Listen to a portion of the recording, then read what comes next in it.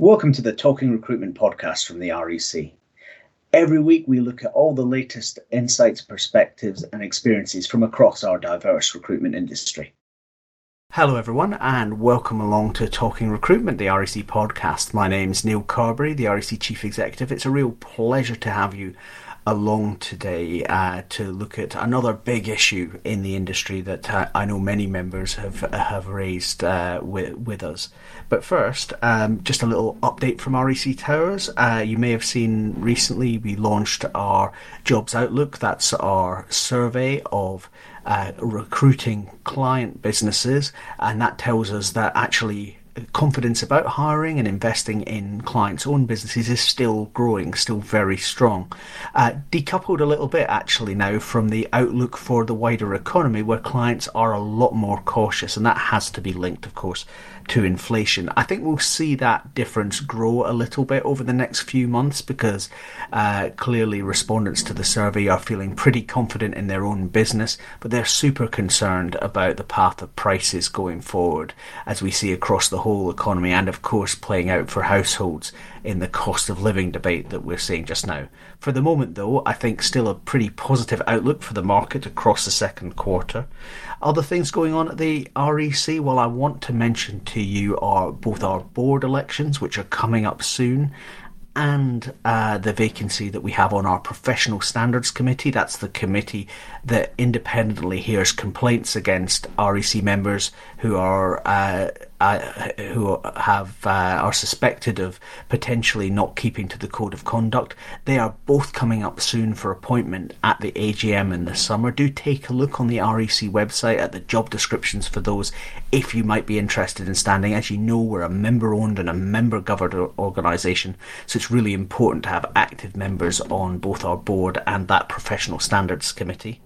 And finally, draw your attention to something that we're publishing in the week that this podcast comes out, which is our guidance with the Fawcett Society on discussing salary in the interview process. We're very keen to make sure that the way we deal with salary is not discriminatory, and we've done some fantastic work with the Fawcett Society with a great women's equality charity named after Millicent Fawcett, of course, the great suffragist, to help steer members to get things right in that area. So do take a look at that on the website as well. Now, let's turn to today's discussion and to our guest, and we're going to come back for a second dig at this issue of candidate sourcing, and particularly the challenges many members are facing about candidate supply at the moment, but also working with jobs boards. And I'm delighted to welcome to the podcast Thomas Prince from Talent Nexus. Thomas, welcome to the REC podcast.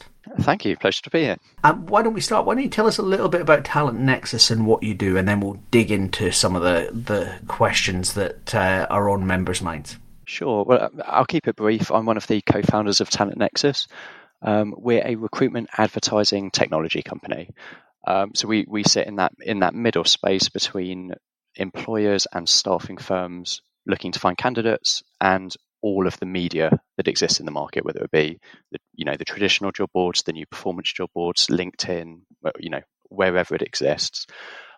So our role simply is to help our clients spend their money as efficiently as possible. So as you can imagine, we're having an awful lot of conversations about price rises, candidate supply, what else can we be doing, and all those questions. So going back to previous discussion that we had on the podcast with my colleague Christian Fowles-Smith just recently, that sense of the jobs board market has moved very quickly. Certainly some jobs boards are trying to push through some eye-watering price increases, which may or may not be justified by the ROI that recruiters are getting.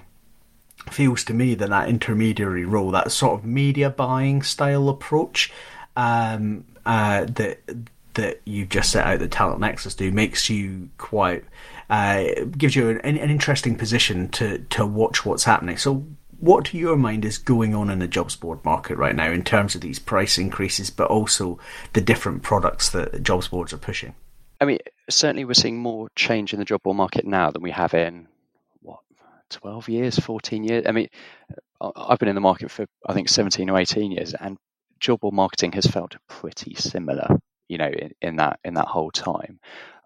In the last 6-12 months, we've seen more change than I can remember. So, I mean, obviously the total jobs price increase is something that is on everyone's mind, because it's such a it's been such a significant increase, relatively speaking.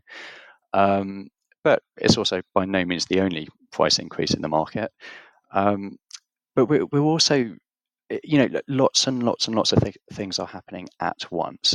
Brexit, as I'm sure you've discussed to a large extent, has had a huge impact, and actually hasn't really made the news in the same way that it might have done had it not been for COVID and Ukraine and all of these other things happening in the world at the same time. There's a huge candidate shortage almost across the board, which you feel walking down the high street as much as you feel in restaurants, as much as you when we speak to our clients and they can't recruit warehouse staff or call center staff.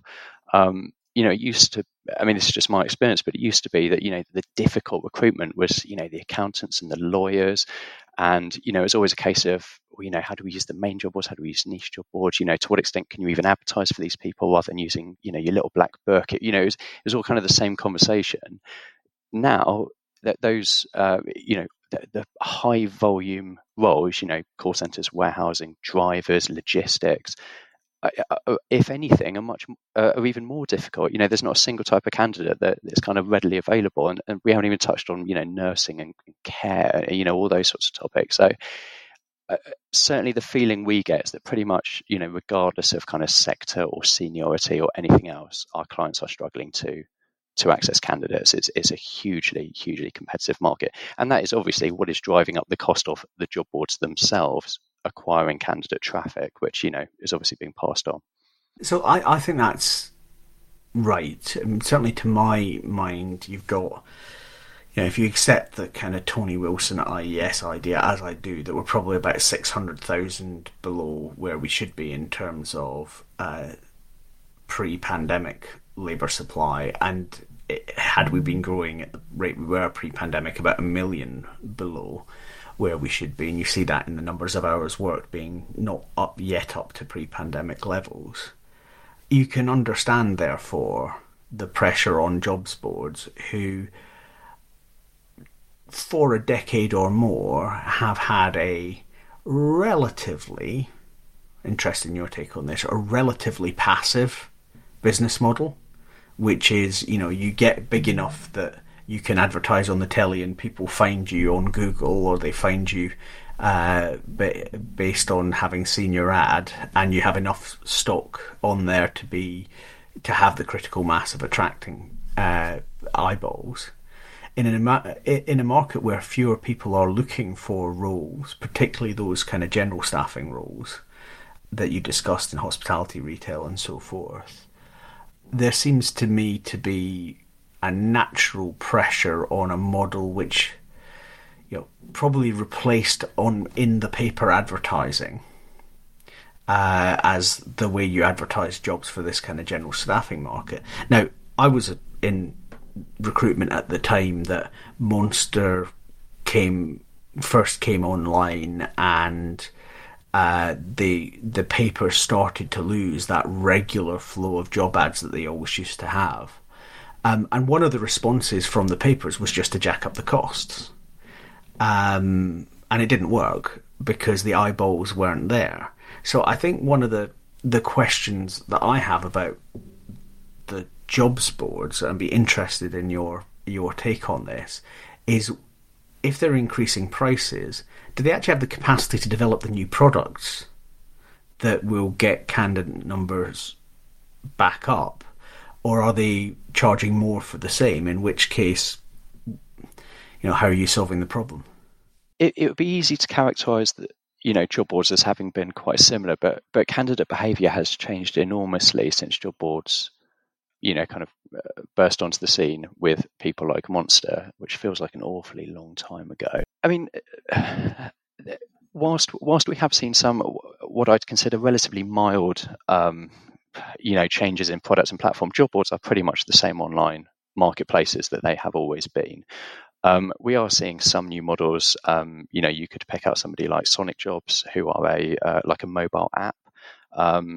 designed specifically for people that maybe don't have a paper CV, maybe don't have access to a desktop computer, but they do have a smartphone, so they download the app, and it's kind of like swipe left, swipe right for job seeking.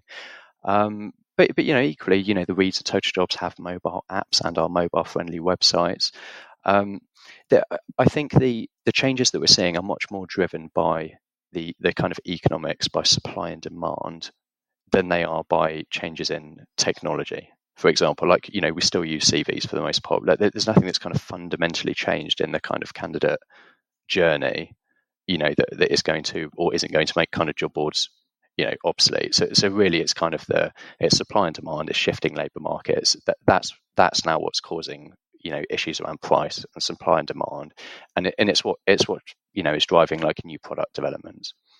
So then the pressure then on the jobs boards has shifted from having the scale to be competitive and visible to candidates to being able to justify the prices that they're charging based on having access to having access to those candidates. So the throughput question is subtly different, and I think that's where the nature of the choices that recruiters have in terms of how they engage with this market comes through. Really, it is a much clearer challenge than before, because in a world where credits were relatively cheap, you could bang out a credit and what came in, and then pursue other potential sourcing methods. Now, if you're spending a credit, you want you're much more closely watched ROI from the point of view of a recruiter. So where do we go from here? What happens next? Yeah, I think you've kind of hit the nail on the head. What's now changing is advertiser behaviour rather than candidate behaviour. So, an example that, we're having conversations about this all the time. I was on the phone with one of our kind of larger clients this morning, and same conversation. Job board quotes have come back in. They are significantly more expensive than their previous annual contracts.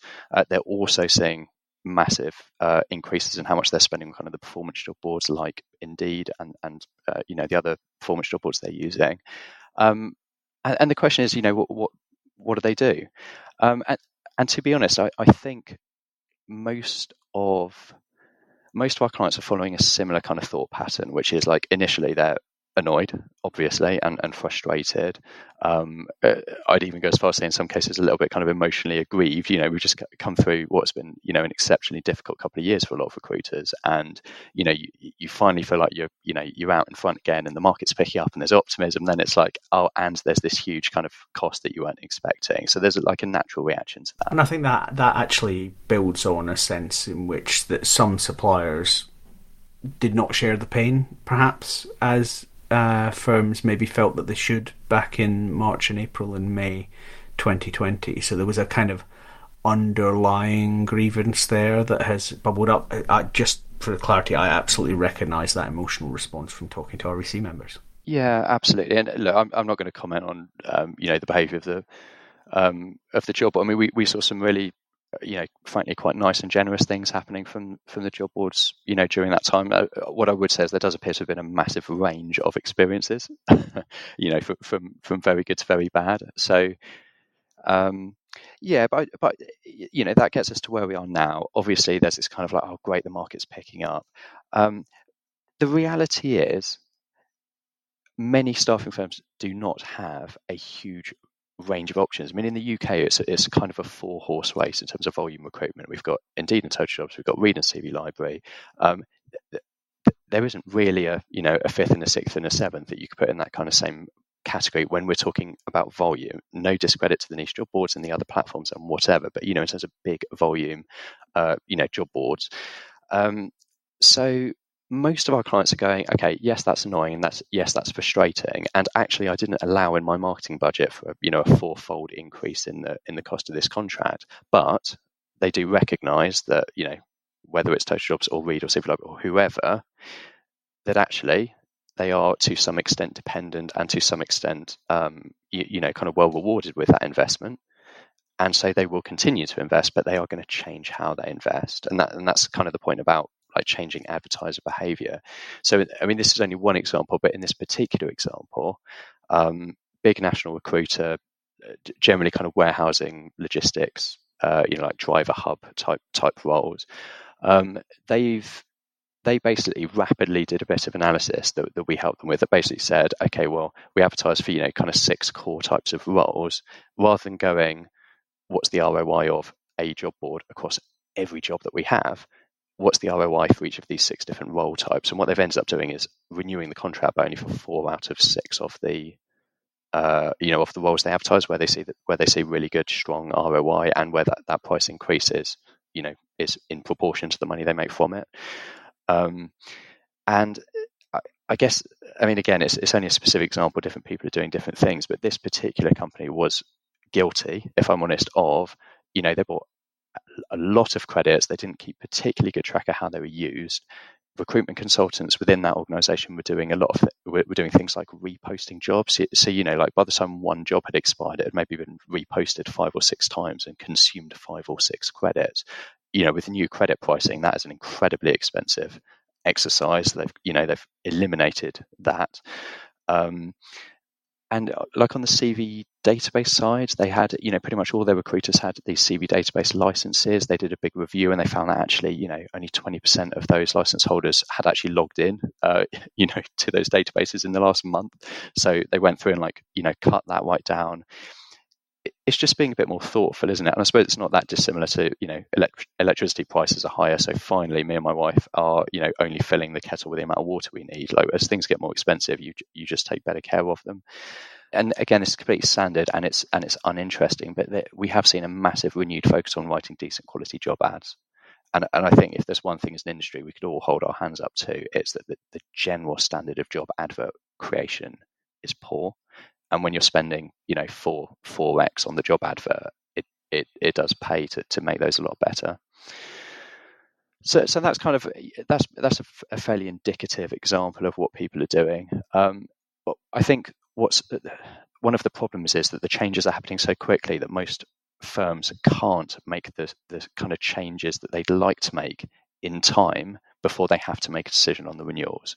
And I think that's where some of the maybe slight feeling of frustration is coming from, in that if they'd maybe had a bit more notice, they could have been doing some slightly longer term things. So they could have started trials with other websites. They could have maybe focused on the quality of their data. So a lot of our clients will have really good data on how many applications they get from each of their job board partners, but they might not have really good data on what proportion of those applicants was good quality, relevant for the job that they advertise. Most recruiters have the tools to store that data. So, they might have something like Broadbean or Readable or Logic Melon where they could, green flag or thumbs up or whatever, a good candidate. But in many cases, the recruiters aren't using those tools or aren't using them consistently.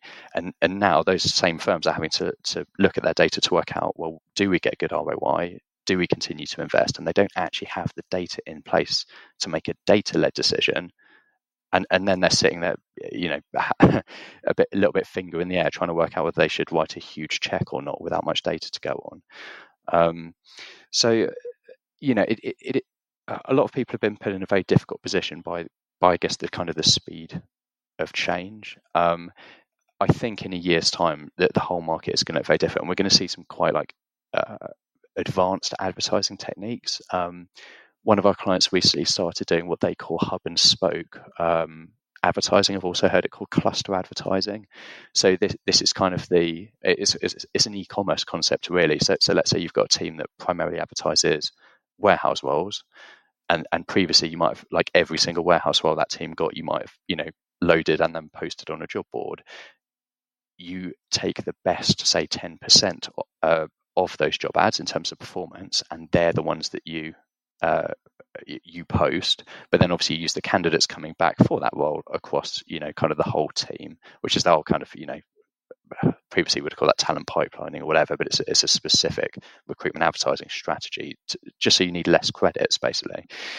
I think we'll see massive changes in how advertisers do stuff, and hopefully you'd like to think this will result in a world where we're seeing much better quality job ads across all of the job boards, a much better candidate experience.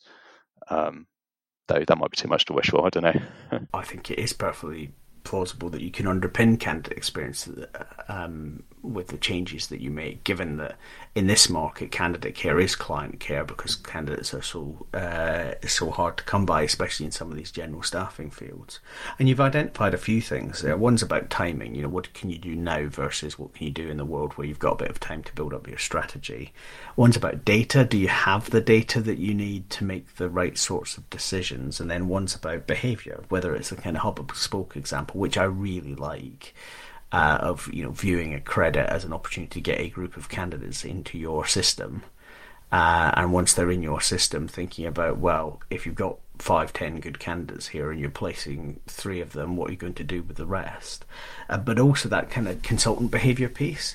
I know, talking to REC members, that there's a couple of examples where, exactly as you say, actually, Thomas, the companies looked at the data and has worked out the job boards work for these, but actually social media, LinkedIn or Facebook, works for these other areas. And initially, I think consultants can be quite resistant to that, not least because so few of our consultants today have worked in a genuinely candidate orientated market, because we haven't really had one for 20 years. So there's a bit of cultural and behavioural change that needs to happen in agencies as well as this changes, and that of course will drive the change in advertiser behaviour. I think that's exactly right. What I would just say on that is that in my experience, it's almost impossible to change recruitment consultant behaviour. The amount of money we've seen spent on training, workshops, crib sheets, and like policing by marketing teams of recruitment consultants, to almost no positive effect, and actually it can often end up being quite a toxic exercise. And we could all comment on why that would be. I mean, I think generally recruitment consultants who are successful because of the way they work, their processes. Like sales in general is a process, isn't it? And they get that quite finely honed, and they don't want someone else coming in and telling them how to do that. So where we're seeing success is actually kind of at like a systems level rather than a behaviour, changing behaviour level. So we had a huge global recruiter that we're dealing with that basically have recently made a change, so that whereas previously any candidate that came into their multi-poster would go through to their ATS and be stored in their in their CRM, now those candidates are only moved across once they are ranked or rated. Thus, I mean, I'm sure there are still consultants out there that are just, thumbs upping all the candidates to get through the exercise. But actually, we are seeing a huge increase and improvement in, the amount of and quality of data that we're getting about candidates, which is then helping us, from a marketing perspective. So I think it's important to tackle these sorts of challenges in the right way. And generally speaking, for what it's worth, trying to change behaviour, I don't think there's a single example. I mean, we must work with 200 big staffing firms. We've never seen it work.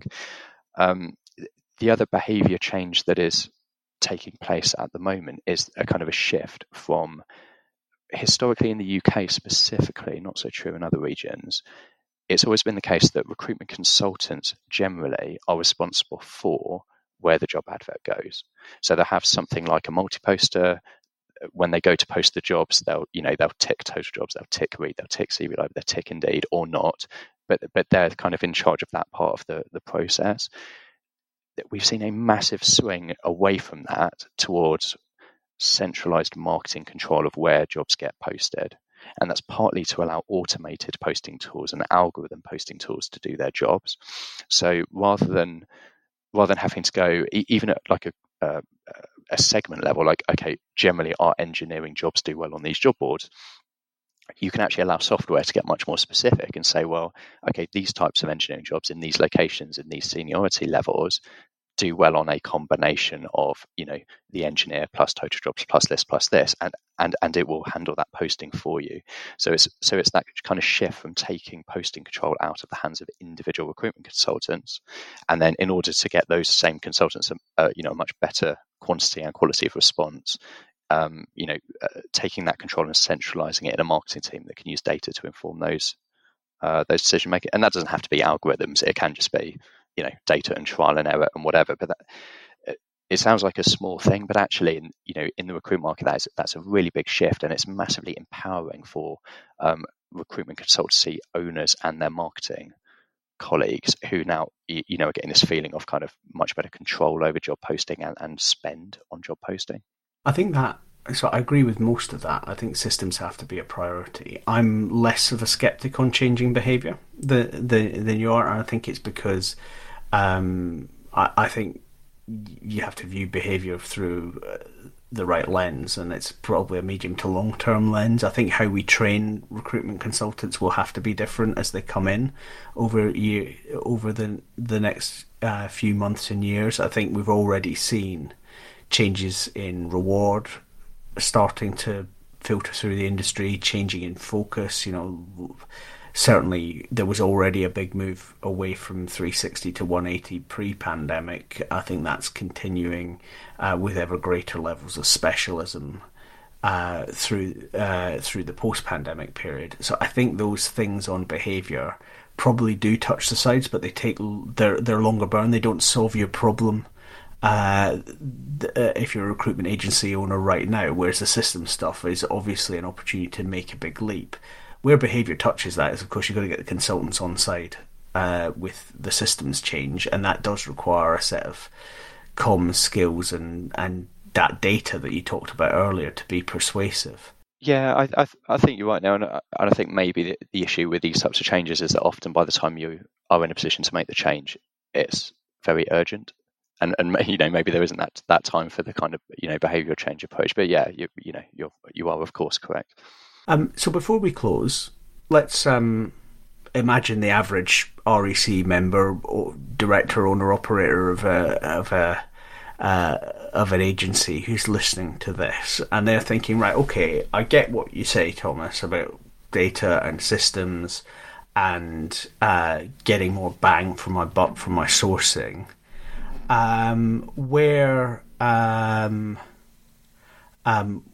Where do I go next? What's the first one or two steps I have to take to construct myself a media strategy for this world? Yeah, good question. So to get really, really tangible, the first thing I'd encourage people to do is to try and go from the kind of like frustration and emotional response to a positive mindset, which is that any change in the market creates an opportunity.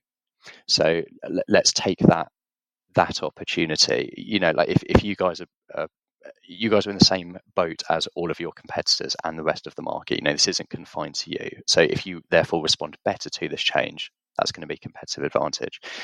I think to kind of summarize things that we'd be working with our clients to do immediately, that the first thing we'd be doing is trying to get data in place so that when it comes down to sitting and doing that audit and trying to work through where to post what jobs and whatever, we've got a fighting chance. So make sure that all the candidates running through your software of choice and try and make sure that they are being ranked. That in many cases there is an inverse correlation between those channels that send the most candidates and those channels that send the best candidates.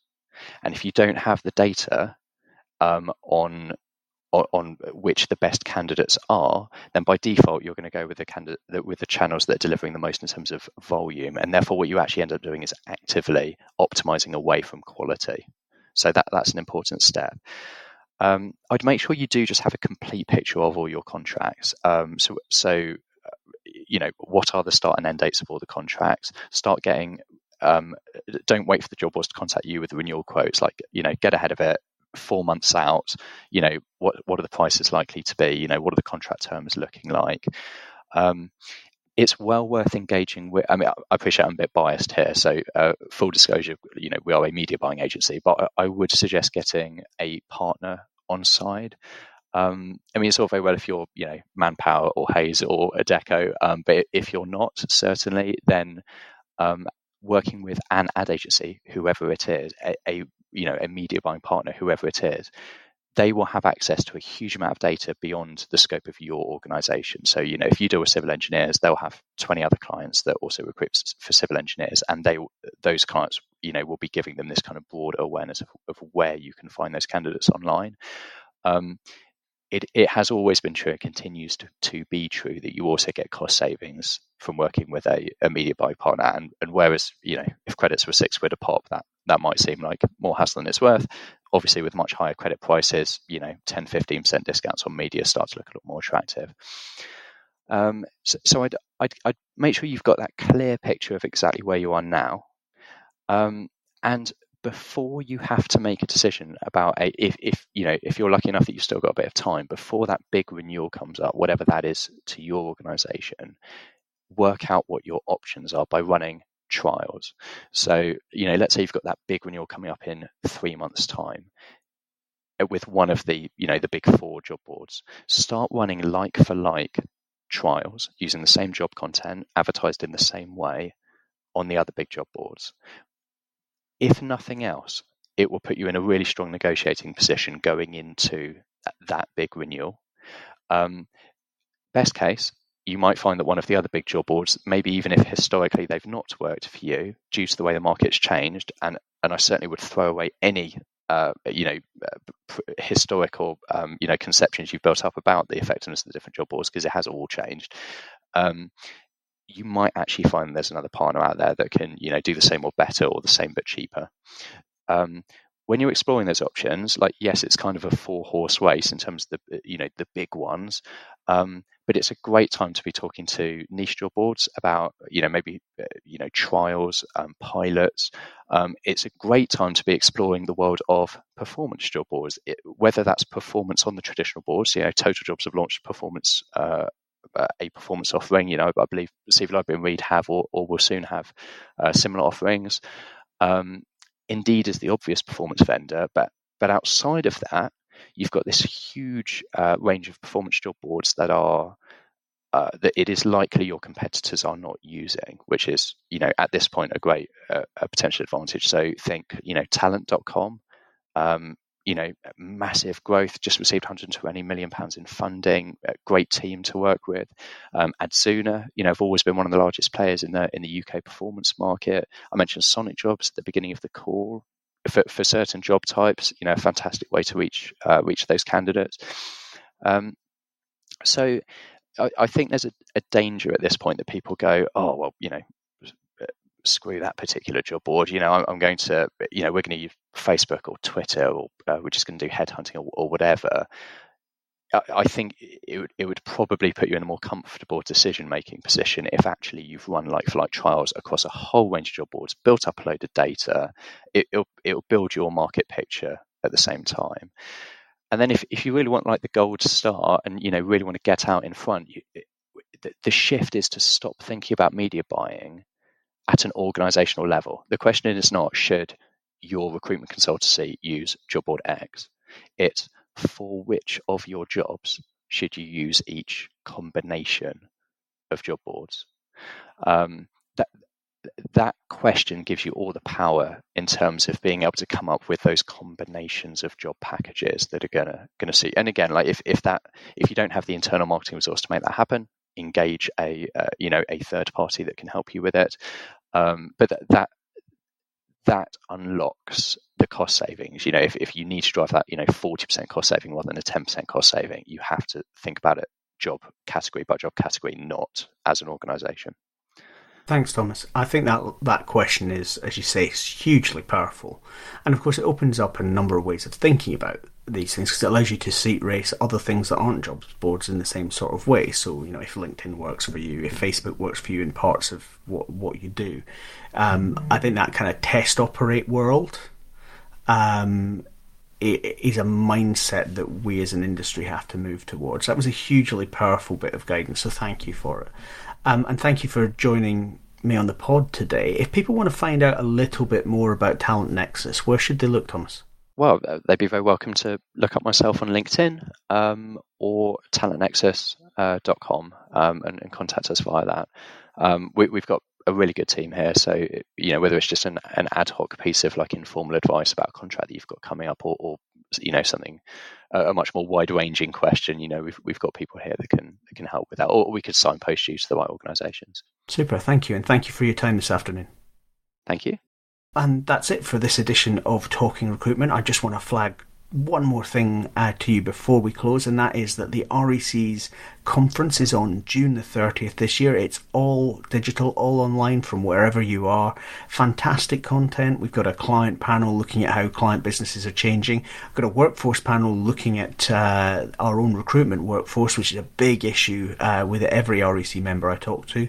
We're looking forward to welcoming the former Secretary of State for Health, Matthew Hancock, to talk about the future of health staffing, as well as a great mix of industry leaders and some inspirational speakers, and some really focused workshops looking at some of the issues we've dug in today, but also some other really important issues, not forgetting, of course, that focus on equality, diversity and inclusion, which in a candidate tight market is not only the right thing to do, it's also the economically sensible thing to do, given the need to keep our clients' businesses growing as we power out of the pandemic. So thank you for your time, and I hope you join us again on another episode of Talking Recruitment, the REC podcast. If you've enjoyed this episode, do check out our back catalogue. There's lots across 2022 already, from use of AI tools in recruitment through to the role of the human being at the heart of a recruitment firm with Katrina Collier. That's a fantastic listen. Do check it out on the REC website or on your normal podcast channel. Thank you for listening, and I hope you enjoyed this podcast. Join me for another episode soon, and check out our back catalogue at rec.uk.com to catch up on some other fantastic discussions that are really helpful for recruiters. You can also find us on Apple Podcasts, Google Podcasts and Spotify, so subscribe to REC Podcasts to never miss an episode.